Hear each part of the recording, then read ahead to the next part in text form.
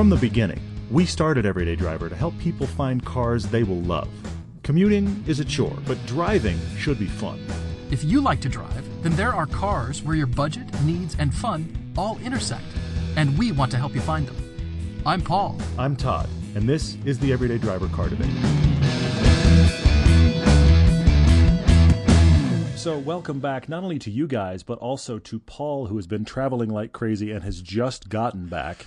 Yeah. We are here joining you again for another car debate. We've got a couple of cool ones tonight. We're actually kind of doing a themed episode. We're trying to do themed episodes. Maybe I'm going a bit far with it. But tonight is the European car scene, and specifically related to German reliability. Why? Well, we just released our GTI piece. You may have noticed that. That was a recent Fast Blast. That was kind of an oddball Fast Blast. We don't normally do new cars on that, but it seemed appropriate. Yeah, it did. It's, reading the comments and getting a lot of discussion, which is great. I always like generating this discussion, but yeah. Yeah, definitely. And we just haven't had the chance to get that version of the GTI on camera, that stick shift performance pack, and we found one. Our friend Dixon has one. We found one. We thought we needed to do a piece on it, so we're glad we get that out there. And you guys are really talking about it a lot, and it relates to these two car debates tonight. We've got George from somewhere, I don't know where. George writing in, talking about maybe getting an old Volkswagen, so guess what that relates. And also Daryl writing to us from Ontario. He's a father with 3 young kids, and he wants to try to figure out a fun car that solves that dilemma. So that is an interesting one. But you know what? You know what else I thought about, actually? Huh? What's that? I was thinking about, I was actually looking recently. Shout Engine does, and quick shout out to Shout Engine and Chris Hayes over there for being great to us and many others. But I was actually looking at our analytics recently and looking at the places around the world where people listen to this show. Yeah. And we have a growing contingent of people listening in Europe. Thank you. And an even bigger growing contingent in the UK. Yeah. So thank you so much. If you're in anywhere in England you're listening, there's actually a really kind of a surprisingly quickly growing group out there. So I'm going to say to you again, if you live in England, thank you very much, and pass it on to friends. Granted, no matter where you live, I guess, pass it on to friends. But I think that's pretty cool. I was going to guess Antarctica, but I'm glad it's England. I'm glad we're growing over there and getting good following. You know that? You know, the penguins are surprisingly into podcasts. You'd be surprised. What else do they have to do? What else do they have to do? Yeah, okay, wow, okay. Anyway, moving on. So we got some podcasts to do tonight. Apparently. Well, speaking of England, I had the opportunity to travel to Goodwood, and I have decided that going westbound is far easier to get over the jet lag than going eastbound, because I arrived and I was just plunged right into the madness of this, and you were thrown in. Yeah. Oh man, I've read about this for a number of years and really excited about the opportunity to be able to go. And if you had followed our Twitter feed, you would have known that I was there, and I was doing my best to break the thing.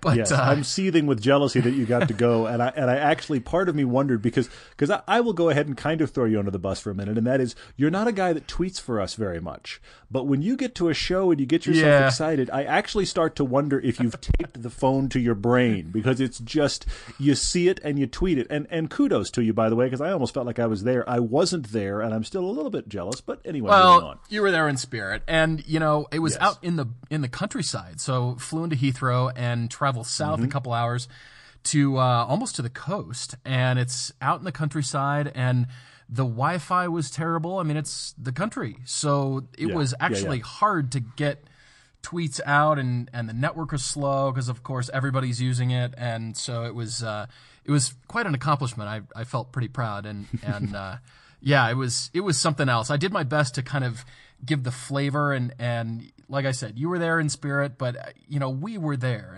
and just absorbing this event. If you've probably heard of it, you're listening to the podcast, so you're a car person, so you've probably heard of this thing. But this is, like I keep telling people, an excuse for the rich people of the world to get together and screw around with cars, and it's awesome. That's the Monterey show here in the U.S. It is. It is. It's just sort of who's the coolest, fastest, or has the most money, and the end. And what's so interesting, I found out while I was there, is Goodwood has now banned timing up the hill because auto manufacturers were using that as marketing collateral or material as benchmarking against their competitors. So they said, unbelievable, no more timing. So the only way to time is to have a GoPro in the car with the driver, look at the time code as you cross the start and finish line, and then kind of figure out your lap time. Okay, so therefore that means it's even, there's no awards, there's no bragging rights for time, it's just screw around with cars, and the coolest stuff is there. Yeah. Here to do it, yeah. Unbelievable, the amount of money. So I arrive, oh man, it's a city that has grown. If you don't know about Goodwood, it is Lord March, and his grandfather started this thing back in the early 1900s and decided that his driveway was a great little racetrack, starting at the street all the way up past the house. It takes cars less than 60 seconds when the modifier of your word is Lord anything, and you get to have stuff on your estate, you're already operating at a financial level beyond most of us. Oh my gosh. Yeah, it's unbelievable. So this estate is a historic estate. I know very little about it, but I know it's been around a long time, and it's, sort of some little bit of British royalty there, and so they've gotten money, and he was into cars, and so his grandson, who's now in his 60s, I think, has kept this tradition alive and invited pretty much all of his favorite people to come and have at it. And the course is lined with hay bales, and that's it. And so everybody shows up, and you get to see all these cool cars, and so car manufacturers now have turned this into a little city. It's like the Burning Man Festival equivalent for cars. And they put down Burning Man Festival. You are the first person in history to equate Goodwood Festival of Speed with the Burning Man Festival. That has never been done before. It may never be done again. I mean, that's awesome, by the way. Maybe they torched the sculpture at the end of the show. I don't know. I wasn't there. That's exactly what I was thinking. They torched the sculpture out front of Lord March's house. By the way, how insane is your world if you can say to people, come race down my driveway, and that's interesting enough, people come. You could race down my driveway and no one would come.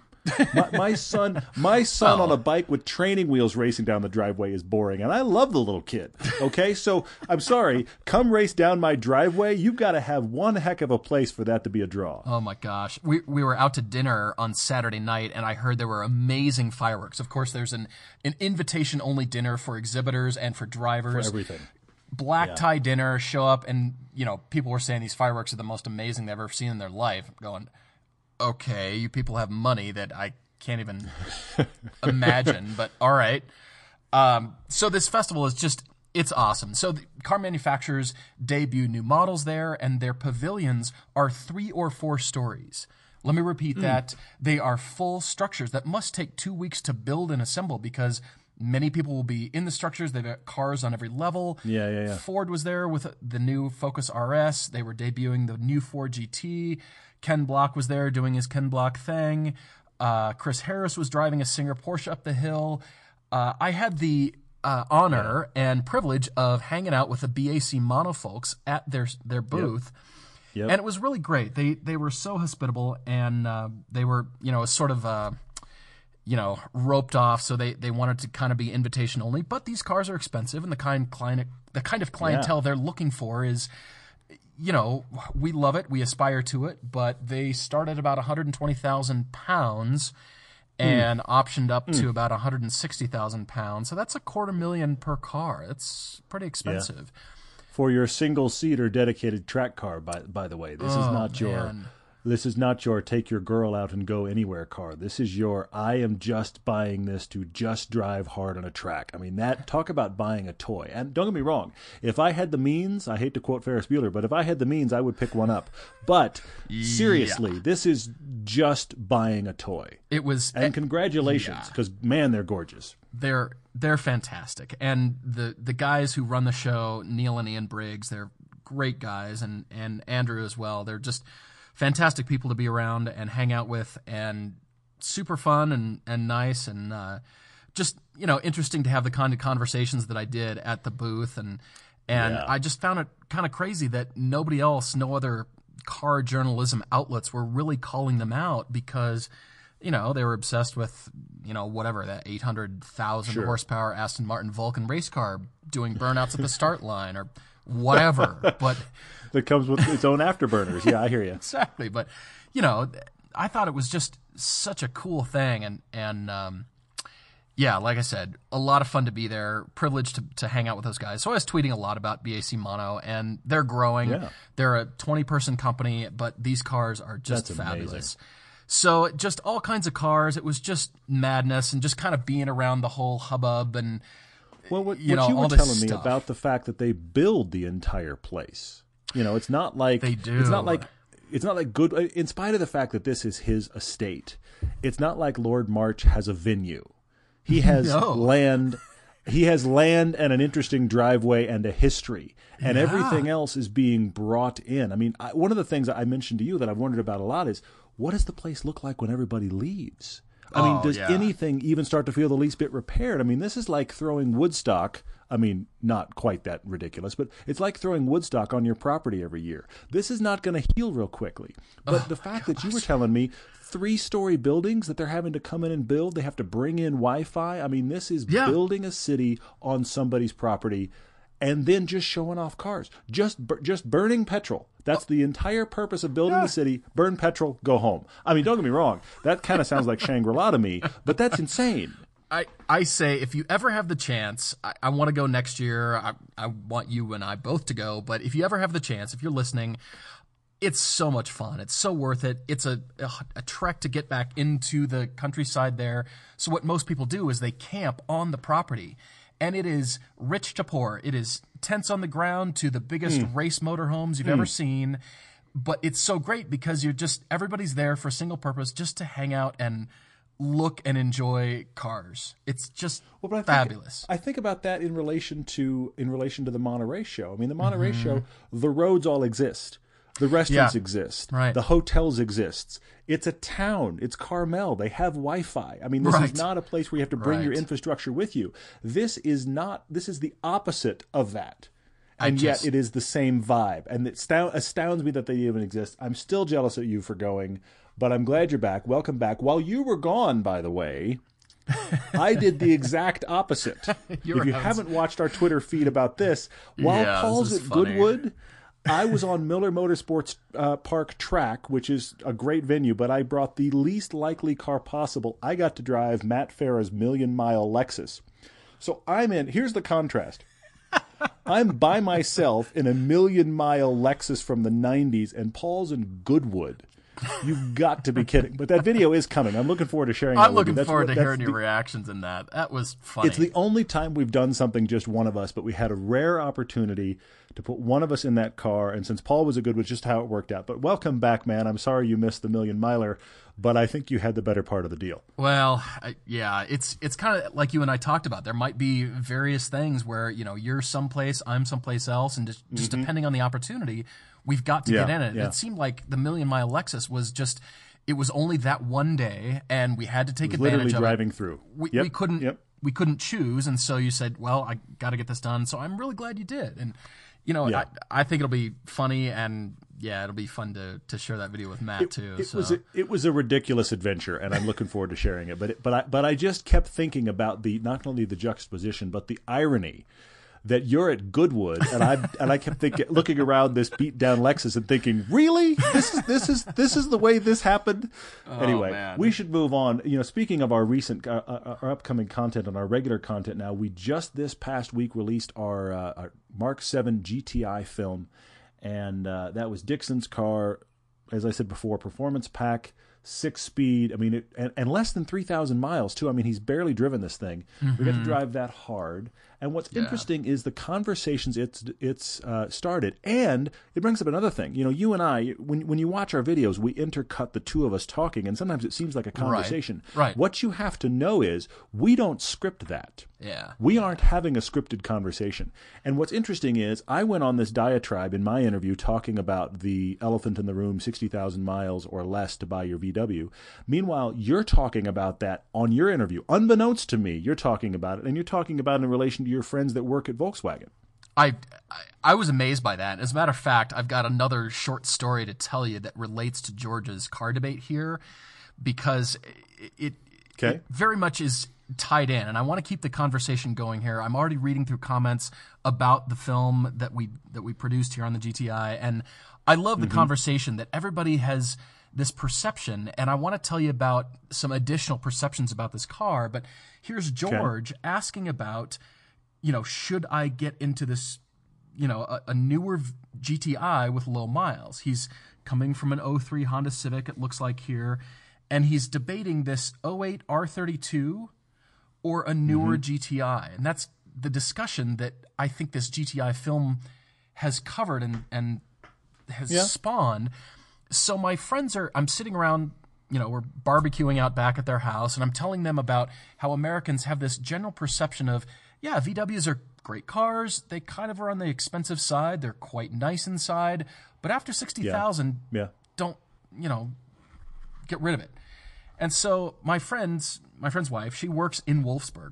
And so she tells me this story that about Toyota Camrys. Now, this is what she told me. I know nothing more than this, so I just relate the story. Sure. So it's her perspective. Yeah, don't shoot the messenger here.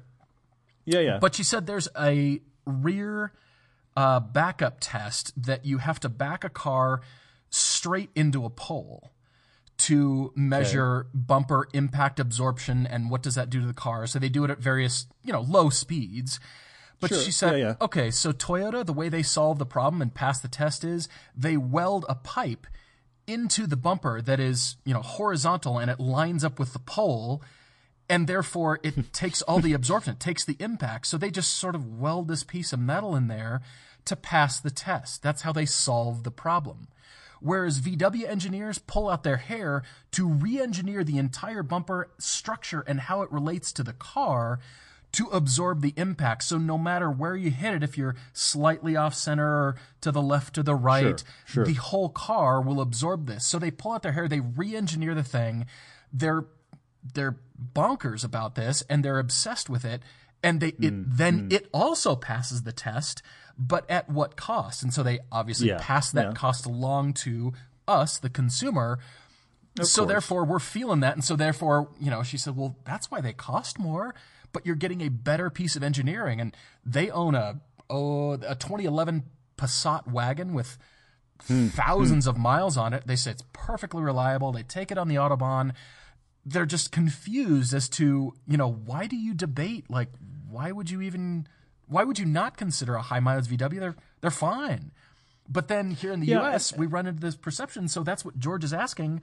If for the same price I could get a lower mileage car, just, kind of that comfort zone, that's kind of where he's leaning. I can't blame him, honestly. I mean, they're both great cars, but I can't blame him. Here's the thing. I mean, I think your friends, I think that's a fascinating story, and I'm not too surprised by it. But you can't get past the fact that you don't have to go far. Do not have to go far in our comments on the GTI film. I mean, come on. You don't have to go far for people to be telling, I hate to say it, I really do, people to be telling horror stories of, I've got less than 10,000 miles and here's everything that's going wrong with my Volkswagen. I hate to hear those stories. I hate to hear them. I agree. And yet I run across them, unfortunately, kind of regularly. So somewhere a disconnect is happening. And, I have no doubt that the engineering on the German cars in general, because that's just kind of not only the German tradition, but it is a German reality. Yeah. There's a lot of engineering going on to German cars. And yet, something about over that 60,000 mile barrier, and I'm talking mostly across the board. I think Porsche, if you look at the dependability studies we talked about before, Porsche is about the only one that really avoids it. Mercedes somewhat. But generally, those German automakers are in the bottom half of the list. Because once they get high mileage, I'll give you another one. Mini does not have a reputation of being reliable cars. True. Both Mini and BMW, you have your 50,000 mile all parts, everything, including maintenance and brake pads and oil and everything for the first 50,000 miles. But folks, somebody has done a cost comparison at BMW. They would not offer that if that was going to lose them money. So clearly, after 50,000 miles, they're getting out of that bag as well. The thing is, and there have been plenty of horror stories on the web about people buying used Minis and then being money pits. Now, we've driven some that have been perfectly reliable at very high mileage. The one we drove a few years ago was perfectly reliable.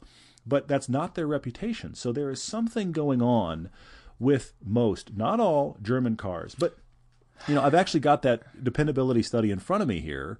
And what I do find interesting is in the bottom half with Volkswagen, folks, is Subaru. And yet, generally, but it's perception, generally, isn't it? Generally, among us, even you and I, we talk about the fact that Subarus, I mean, it's been my experience, Subarus are pretty much bulletproof. So it's interesting that in spite of that, Subaru's not some rock star in reliability based on some of these studies, but yet we hear fewer horror stories about Subarus than we do Volkswagens. And yet, when you get in a Volkswagen or you get in a Subaru back to back, the Volkswagen just feels nicer. It just does. Oh, absolutely. So it's interesting how that happens. And the Germans do a great job of presenting the car very well in the design and the precision and the interiors. And, there's a reason you and many others are German car snobs. It's interesting hearing my friend's wife. She essentially prepares presentations for Martin Winterkorn, the guy at VW. I mean, she is involved. So it was interesting to hear all these politics, and she was sharing these stories. And, there's politics at any company, but it was really intriguing to hear the German politics and where she's at. And so she was asking me, well, she was floored to hear this. I said, yeah, VWs don't really enjoy this great reputation that you're telling me. I believe you, and I want to believe you so much more to tell everybody on the podcast, go buy a VW. They're awesome because of the engineering and what she tells me. She said they pull their hair out. They're working so hard. And so she's asking me, okay, so do you have any ideas? What can we do as Volkswagen to change this perception in America? And I'm asking her, why is this perception there? If you're telling me they're engineered, they're so great, I cannot deny the stories that we are reading on YouTube about owners having real problems with their cars saying, white flag, I'm done with VW. I'm not buying another one. I've had too many problems. I can't deny that either. I'm going, so we're asking each other these questions, and both of us are scratching our heads going, really? That's a little bit stumped. Yeah. Well, I want to tie this into, it's amazing, actually. I want to tie this into George's car debate a bit. I mean, what he's saying here is 03 Honda Civic. He's had it for a decade. He's been saving his money on the side. It sounds, he's not clear here, but it sounds like he's got around 20 grand to spend. And in the process of looking, he's found an 08 R32. So that's the V6 upgrade to the GTI, like the old Golf R. If you'll give me that, it's like the Golf R before now. It was the R32, which had the V6 in it. Is that the Mark all-wheel drive generation? 08. So it's prior. No, it'd be Mark V. It'd be the end of the Mark V because the Mark they didn't 6 make a was Mark the first 6 R32. Golf R. That's right. It was the first Golf R. So it'd be the end of the Mark V gen. Anyway, so that's what he's talking about. And he wants it to be a daily driver, but he's kind of looking for his first fun car. And I want to say this to you, George. You've had a Honda Civic for a decade. Talk about a car that kind of will run kind of no matter what, or as I say often, it kind of will run in spite of you. Right. You're talking about stepping to the other end of the spectrum, and German cars are thoroughbreds. They are cars that if something goes wrong, you better go get it fixed. Yep. So, you need to figure out, is that you? Are you willing to embrace it? I personally wouldn't go R32 for you, George, because that engine is heavier. I don't know. You say you don't necessarily need the all-wheel drive. So if you were going to debate the Volkswagens, I would actually say, see if you can go newer GTI. I would get out of the Mark V into the Mark 6 generation, get a GTI if you were debating that. But I have 3 other thoughts for you, none of which are German. Interesting. I'm with Todd here, George, and again, I hate to say this, but I am kind of leaning towards a newer GTI as well, because I cannot deny the stories. I cannot say, well, my friend Steffi, she works there. She works at VW in Wolfsburg, along with everybody else in the town. Sure. I cannot deny that. And so I'll come back to what I said in the video, and that's what the stories that I know. If you are going to get a German car, as Todd is saying here, they're thoroughbreds, and it does come down to service. That Honda, you've probably ignored the engine light, or go past the oil change, and you think, it should be fine. Whatever. With a German car, actually don't ignore it. And it does require more money to keep them top quality serviced to give you the better reliability long term. It just, so that's the only thing she could suggest to kind of wrap up that story. That's about all she could think of, is get your car serviced and keep it serviced so much better than you would regularly with like a Japanese car like that. Well, and be proactive about it. I see that. And very proactive. It's not the mileage, it's the maintenance. And so I have to agree. I think it's that there's no question that's a factor. And with the way German cars are made, there's no question that's a real factor. I don't think it gets around the why are people having random issues. But I will also say this. The internet, every car has random issues. So, right. George, whatever car you're going to decide, I would dig into the forum and chase the problems of that car. But I do have 3 I want to recommend. Curious. I think. Well, I went away from German. Okay. If you're looking for a fun car, you want it to run, and you want it to be something that you can do the normal daily driver stuff with and still be fun, I think you've got to look at a Mazda Speed 3. Sure. Yeah. I think it will be fun. It will be reliable. It's going to have decent space. It will be a rocket ship compared to your Civic. But if we're going to talk Mazda Speed 3, there's 2 others. Focus ST. Yeah. Definitely drive that car. You could get a used one. And Fiesta ST. Yeah. Look for a used one of that. Yeah. I think you've got to drive those 3 cars, George. Drive a GTI if you haven't. And I also will say this. The other reason I think no R32 is because I want to get you into the Mark 6. It's a better version of the Volkswagen. Mm-hmm. So the Mark 5 to the Mark 6 was a significant change in that car. So I say get yourself into the Mark 6. And then if after you drive that, drive the Mazda Speed 3, the Focus ST, and the Fiesta ST, and just have a real discussion with yourself about what power do I like, what feel do I like, what kind of body transition do I like? Because, of course, the Mazda Speed 3, welcome to torque steer. Fun, but welcome to torque steer. Whereas the Fiesta ST, no torque steer, but it's going to feel quite a bit cheaper and quite a bit smaller. So where are you as a driver? Those are the cars I say go drive. George, I think those are great recommendations. And to all of you listening, I will say the longer Todd and I are in this business, the more we drive, the more I learn about things like I do from Steffi and hearing all these stories. German cars are aspirational, and that includes entry-level cars like the GTI. It doesn't matter that it's not the 7 Series or the whatever from Audi. It's across the board. They're aspirational. That's why George wants one here.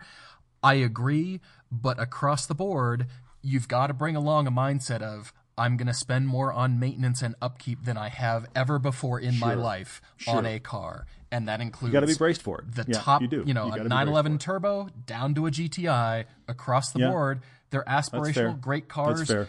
Treat your car well. It will treat you well. But you're going to spend more money on the maintenance. And that was where we left the conversation. And, we were at dessert at that point. We were barbecuing pineapple and...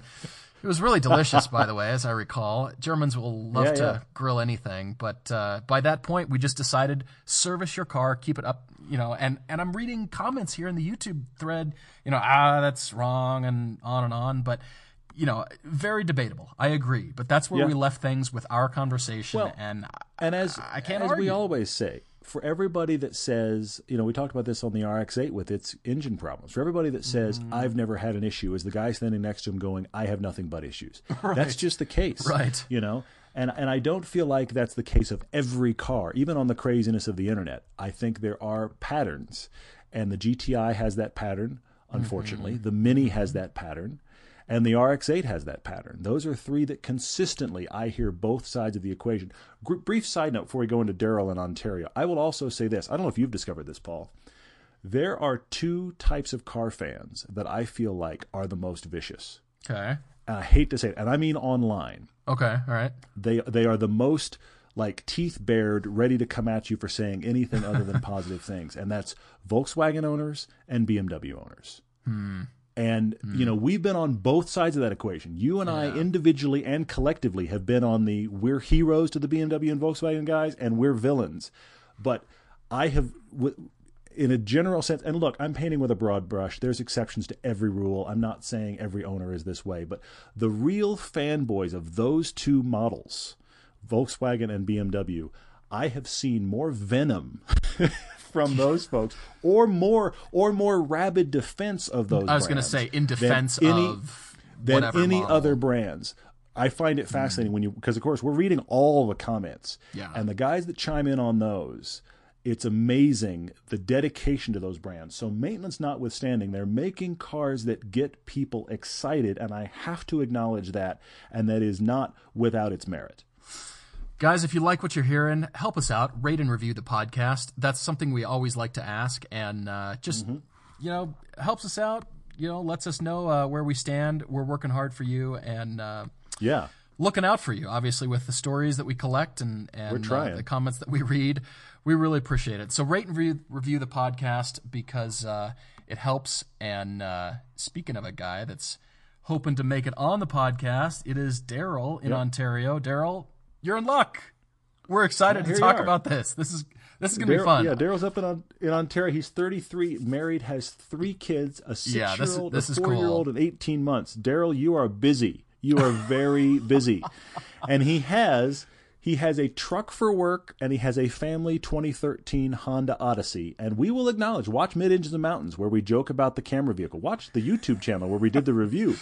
The Honda Odyssey is the family van. There's no question. It's great for just loving on the Honda Odyssey. And I admit, I was never a fan of them before. But after using that thing as a production vehicle, the doors alone, they are handy. Well, I mean, here's the thing. There's a reason that families love minivans. I get it. I don't want one, but I do get it. There's a utilitarian aspect of that is just fantastic. So he's had that. It's been great. And he's going, all right, guys, seriously, need a fun car. The cup holders had cubbies and seriously drawers and everything was stain proof and on and on and on it went.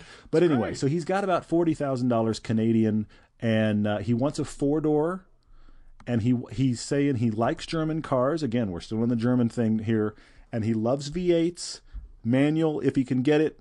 Automatic is fine, but he has to have, again, he's got 3 kids. He wants to be able to haul at least 2 of them around, and he gave us his short list. I think this is an interesting short list. I've actually got 3 things not on his list, but I want to hear about his list from you. He's got Mercedes-Benz C63 AMG, the E90 BMW M3 that you love so much, Paul. I love it. The Audi S4 or RS4, the Lexus IF, so previous gen IS Lexus, the ISF, and the Cadillac CTS V. Interesting group. As of this podcast, 40,000 Canadian dollars equals $31,588.67 U.S. currency. Welcome to the internet. It's great. Obviously, that will change. But I use that in my little search here, plowing around the internet for cars. Look at you. Okay. Daryl, I like your list. I will also just add what we've been talking about maintenance. You have come out of Hondas. Well, you're a German car guy. Lots of VWs here. He had a Golf R. He had a prior gen Golf R, but it doesn't seem like he had it very long. But Daryl is Honda guy and used to that. Lots of Hondas. And okay, I'm looking at the short list of the Germans, and the one that stands out is, as Todd said, the E90 BMW M3. That thing guzzles gas like you wouldn't believe. And good thing that you don't care about fuel economy. You would love that car. And so, yes, all day long. If you haven't had a chance to drive that, it is a brilliant car. I know the new one is turbocharged and has more power and blah. Mm-hmm. That car is just dynamically brilliant, and you cannot beat the sound. I'm sorry, but the V8, when you open it up, is... And it really does a great job. It does a great job of being dual personality. That's the thing I like so much about that car. And it's a good size. You could get kids in the back. Here's the thing. It allows that kind of Superman identity thing where it's looks buttoned down and very classy and unassuming, granted, to the non-car people of the world. It looks unassuming and you can go places, and it's just a nice-looking sedan. But then if you get the opportunity to open it up, you're going to have a blast. I actually, that M3 is my favorite on the list too, but I want to run down his list quickly. C63 AMG and Lexus ISF are related on that list for me, and that is both of them have an engine that's a laugh on a chassis that's not good enough. I like the C63 more than the Lexus IF, or ISF, but in both cases, I just don't feel the balance that I do in that Beamer. And then, of course, S4 Audi, you're entering into a little bit of understeer world.